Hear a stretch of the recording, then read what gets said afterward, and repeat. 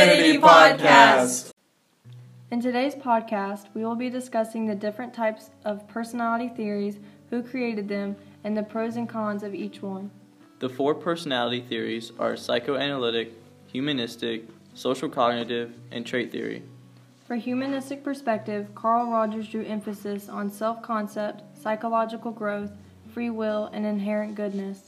On the other hand, Abraham Maslow said behavior is motivated by the hierarchy of needs and striving for self-actualization. The first pro is the humanistic perspective focuses on the individual's behavior. Instead of focusing on the unconscious behavior, genes, and mind among others, it has shifted its attention to the individual or entire person. The second pro is that humanistic perspective satisfies the idea of most people. As humanistic approach values self-fulfillment and personal ideals, it satisfies the idea of most people regarding the meaning of being human. Lastly, the third pro is person-centered counseling. The non-directional nature of person-centered counseling will allow clients to feel more comfortable when communicating with counselors. The first con for humanistic perspective is dealing with learning style issues. Each student has different learning techniques that the teacher must employ for that particular student. However, such styles and evaluations can be very unorganized. Humanistic approach can only be applied to a few areas of psychology, but it can provide better insights into the behavior. Likewise, it can offer a more comprehensive view of human behavior. The second con is that experience is required. In a classroom environment, for instance, the teacher's capability is a very important role in the success of the humanistic approach. The teacher should facilitate students in their open expressions toward feelings in which traditional teaching doesn't emphasize on.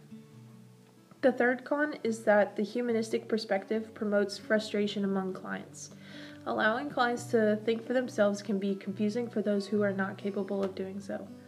Likewise, their clients may feel frustrated because they will not be provided with explanations for their problems. The next theory is psychoanalytic perspective.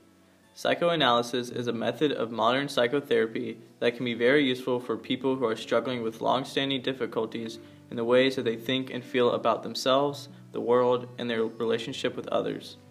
This method involves the influence of unconscious psychological processes, the importance of sexual and aggressive instincts, and the lasting effects of early childhood experiences. The pros of the psychoanalytic perspective are giving patients the opportunity to talk about their problems to professionals. The second pro is that the patient isn't forced to go through a predetermined diagnostic category.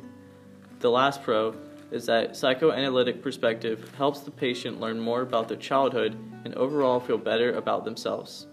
Contrastingly, the cons are that psychoanalytic perspective is full of untested assumptions, hypotheses, and guesses that provide no real credibility.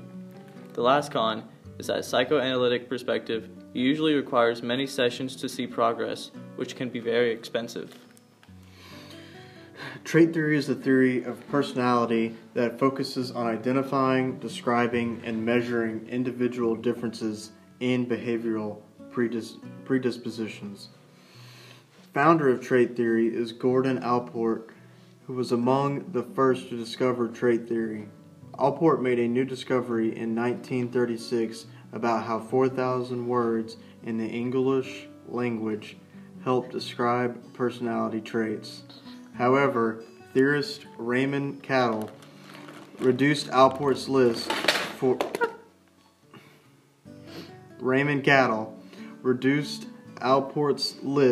for 4,000 to 171 terms because of redundancy and rarity of the words being spoken.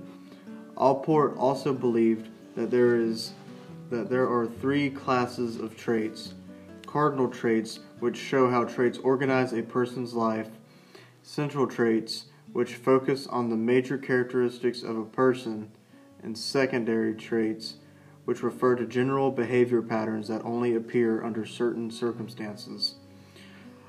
Pro of trait theory is used to help and describe how people behave in society by using different theory methods. And cons of trait theory is it doesn't really explain human personality, and trait theorists don't attempt to explain how or why individual differences develop. The last personality theory is social cognitive perspective. It was introduced by Albert Bandura, and social cognitive perspective is the reciprocal interaction of behavioral, cognitive, and environmental factors. Emphasis on conscious thoughts, self-efficacy belief, self-regulation, and goal setting. The first pro is that self-efficacy is a powerful construct with considerable support. If one has a strong sense of self-efficacy, they believe more in themselves to succeed despite their past or current hardships. The second pro is that it's principle with tools and methods for change as well as prediction. Learning experiences from the past create cognitive expectancies that shape behavior and influence their environment. The third pro is that it is concerned with important human social behaviors.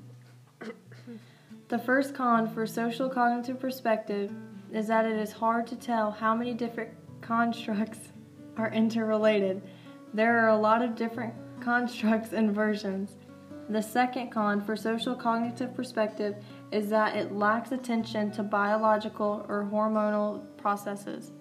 The last con for social cognitive perspective is that measurement is weak for all but self-efficacy.